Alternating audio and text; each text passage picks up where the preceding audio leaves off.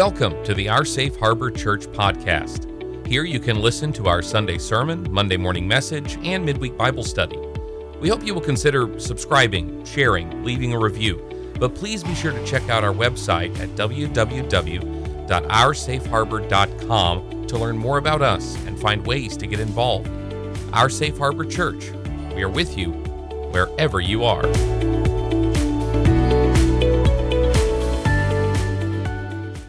Good Monday morning. This is for the first week in February, but from wherever you are and whenever you watch this, welcome.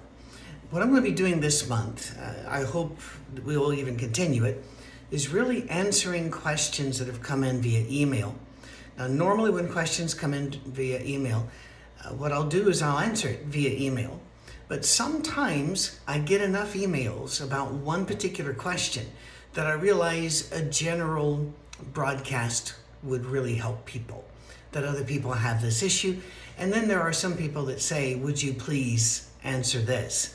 And so, 99.9% of the emails I get, by the way, are that polite and kind, and I really appreciate it, because that's not normally what you get in the world when you put yourself out on the internet, is it? That said, this is a particular heartbreaking one.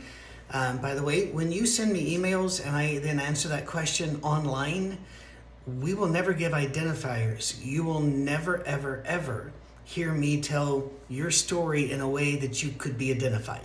I will be making changes to it. I'll be merging 5 or 6 emails to a new story. And the reason is your privacy is important. It really is. There's no reason for us to expose you in any way. And you can expose somebody while trying to help them. So we don't want to do that. By the way, if you're a member of Our Safe Harbor, you already know this, because maybe you've been a member for 2 years and you get 1 email a week from us. You never get hassled with others. We've never revealed who's on our list and who isn't, and we won't. Personal details are never shared unless you want to meet with other people in your region and you let us know. And then we see what we can do. That said, here's the question. How can you honor your father and your mother when they are abusive, verbally, physically? Perhaps they were sexually abusive at one time. But most of the emails on this are the parents are aging, and yet they've always been difficult. And now here you are, adults in your 50s and 60s, and you're trying to take care of them because you feel honor your father and your mother. But when you go in, you're yelled at, you are insulted, accusations are made, maybe even swatting at you or scratching at you, accusations about you're wanting their money, and they're hurtful. What do? Well, let's back it all the way back, shall we? In the 10 Commandments, they were given to a particular people at a particular time. Now, those 10 Commandments do show the heart, mind, and social order of Almighty God. So it's not belittling them to say they were given to a people at a certain time. I believe that those commandments are exceptionally applicable today, although not always in the same way. For example, remember the Sabbath day to keep it holy. There are some groups outside of Judaism, and Judaism has a variety of ways of keeping the Sabbath day, from not keeping it at all to being very, very orthodox in the way that they keep it. In Christianity, there has been as well. In Scotland, for example, in the Free Church of Scotland, or the Free Kirk, they basically were highlands and islands. That's where their stronghold was. And so you really couldn't buy or sell, not petrol, not food. Things were shut down on Sunday. And it was a warning to any tourist, make sure you fill up the tank of your rental car on the Saturday, because you're not going to get it on the Sunday. Well, there's those ways of honoring it. And most of us now take Sabbath a different way. Paul says that our Sabbath rest waits for us, that it's in the future in heaven. But I believe that most of us see the value and what God was trying to say and what he did say. What God tries to say, he normally says fairly well. that we need rest.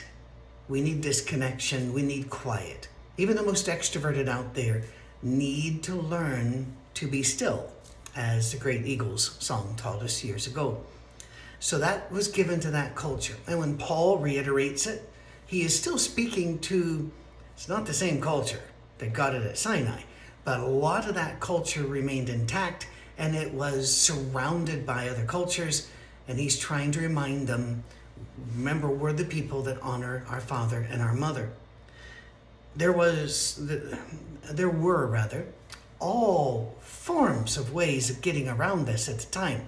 And Jesus attacks one of them. If you remember, when he talks about grown-up children who decide they don't have to take care of their parents because I am dedicated to the temple. I am so righteous and holy now that what I do it is Korban, was the phrase, is all dedicated to the temple. And he says, no, you don't get to do that.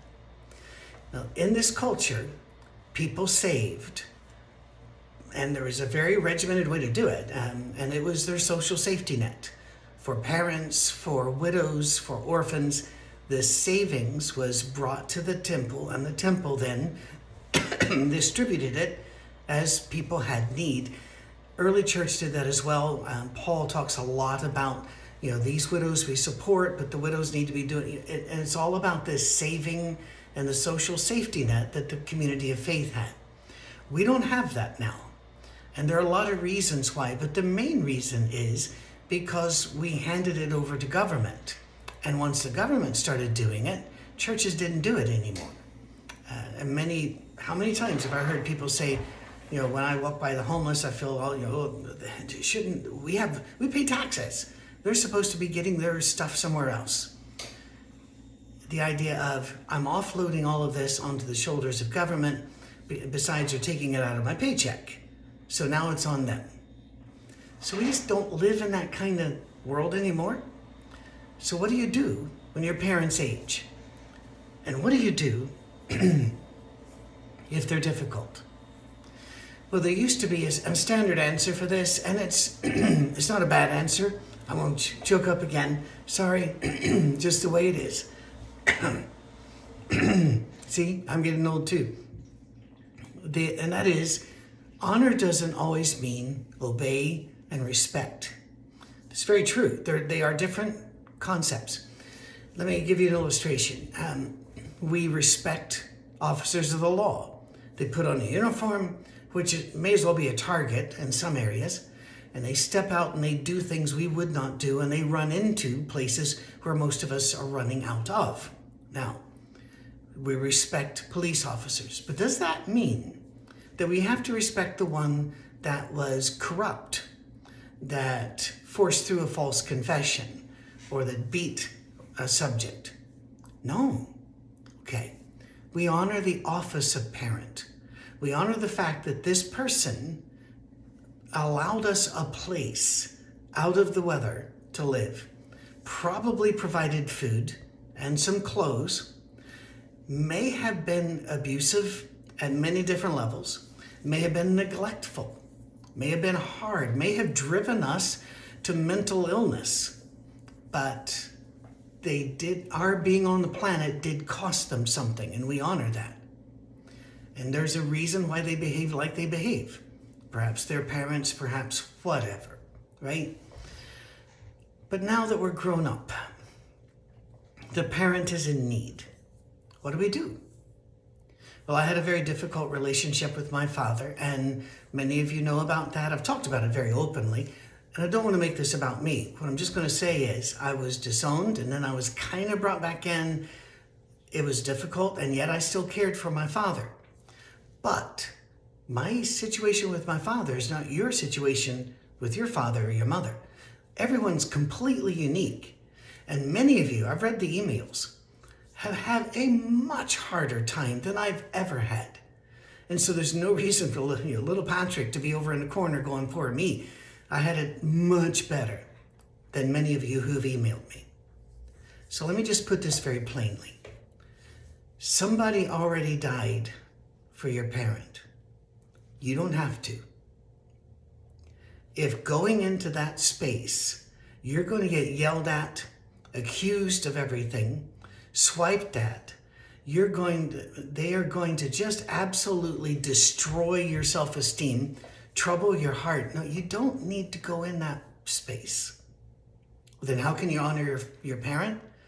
By trying to make sure they're receiving care, the best care they can receive, the best way you can. Now, if they won't let you help them, then they won't let you help them. You are not to force your way into somebody else's circle if they don't want you there. Well, what if it means they're going to be destroying themselves?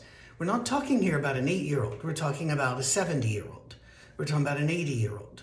We're talking about other people who are in that time of life where, back in the Jewish culture, the days of Sinai all the way up through Paul and beyond, it would be expected that the children would bring them into their home. For example, and there are many cultures that do this.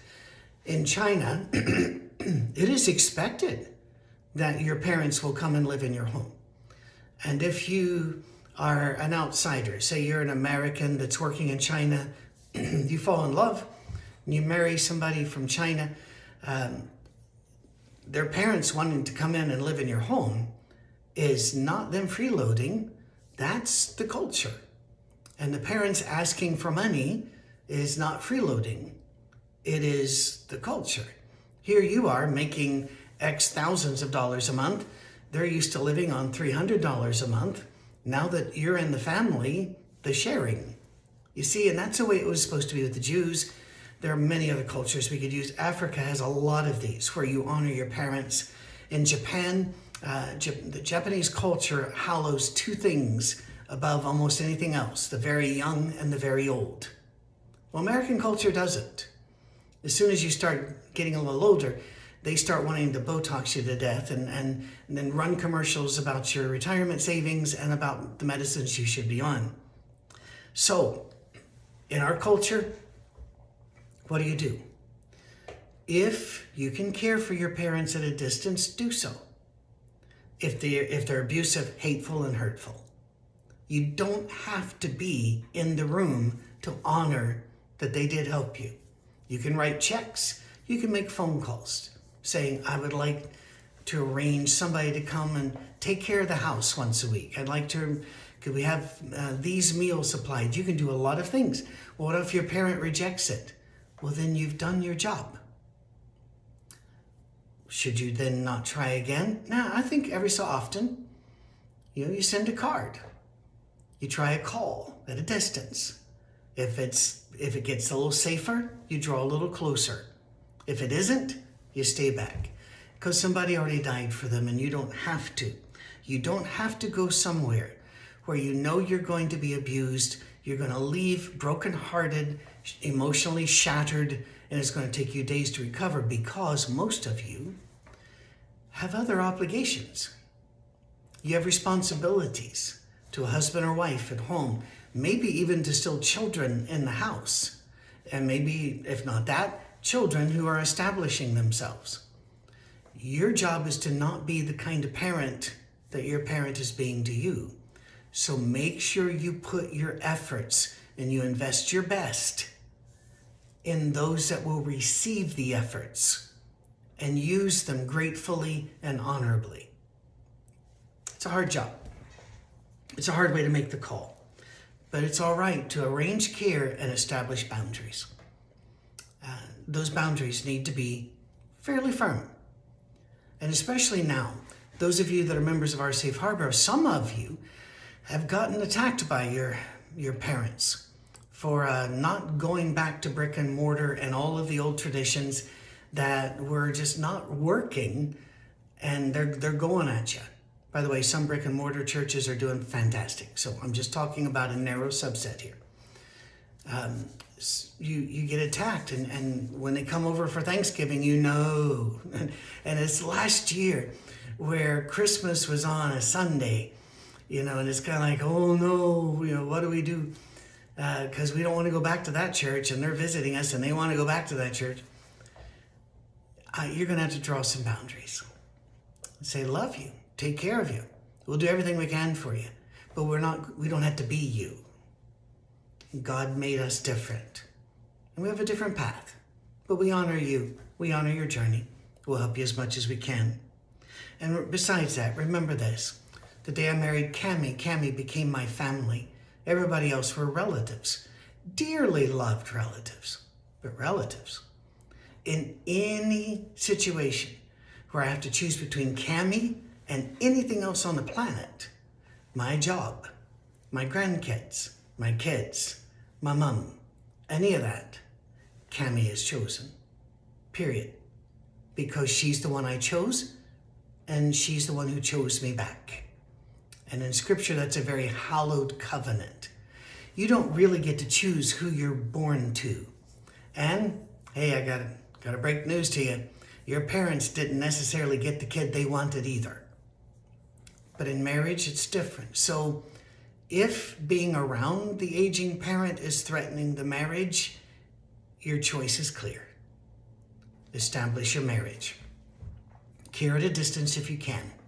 Love if you can. And if they won't even let you do that, pray and ask God to send someone into their life who can care for them and to keep your heart pure and free of anger and hate, revenge strategies, fantasies, and instead to keep you ready for the day, should it come, that the situation changes.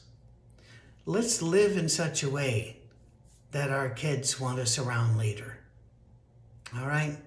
Have a great week. We'll talk to you soon. If you want to be a member, just email info@oursafeharbor.com, and we will keep careful watch over your soul and over your privacy. All right? God bless.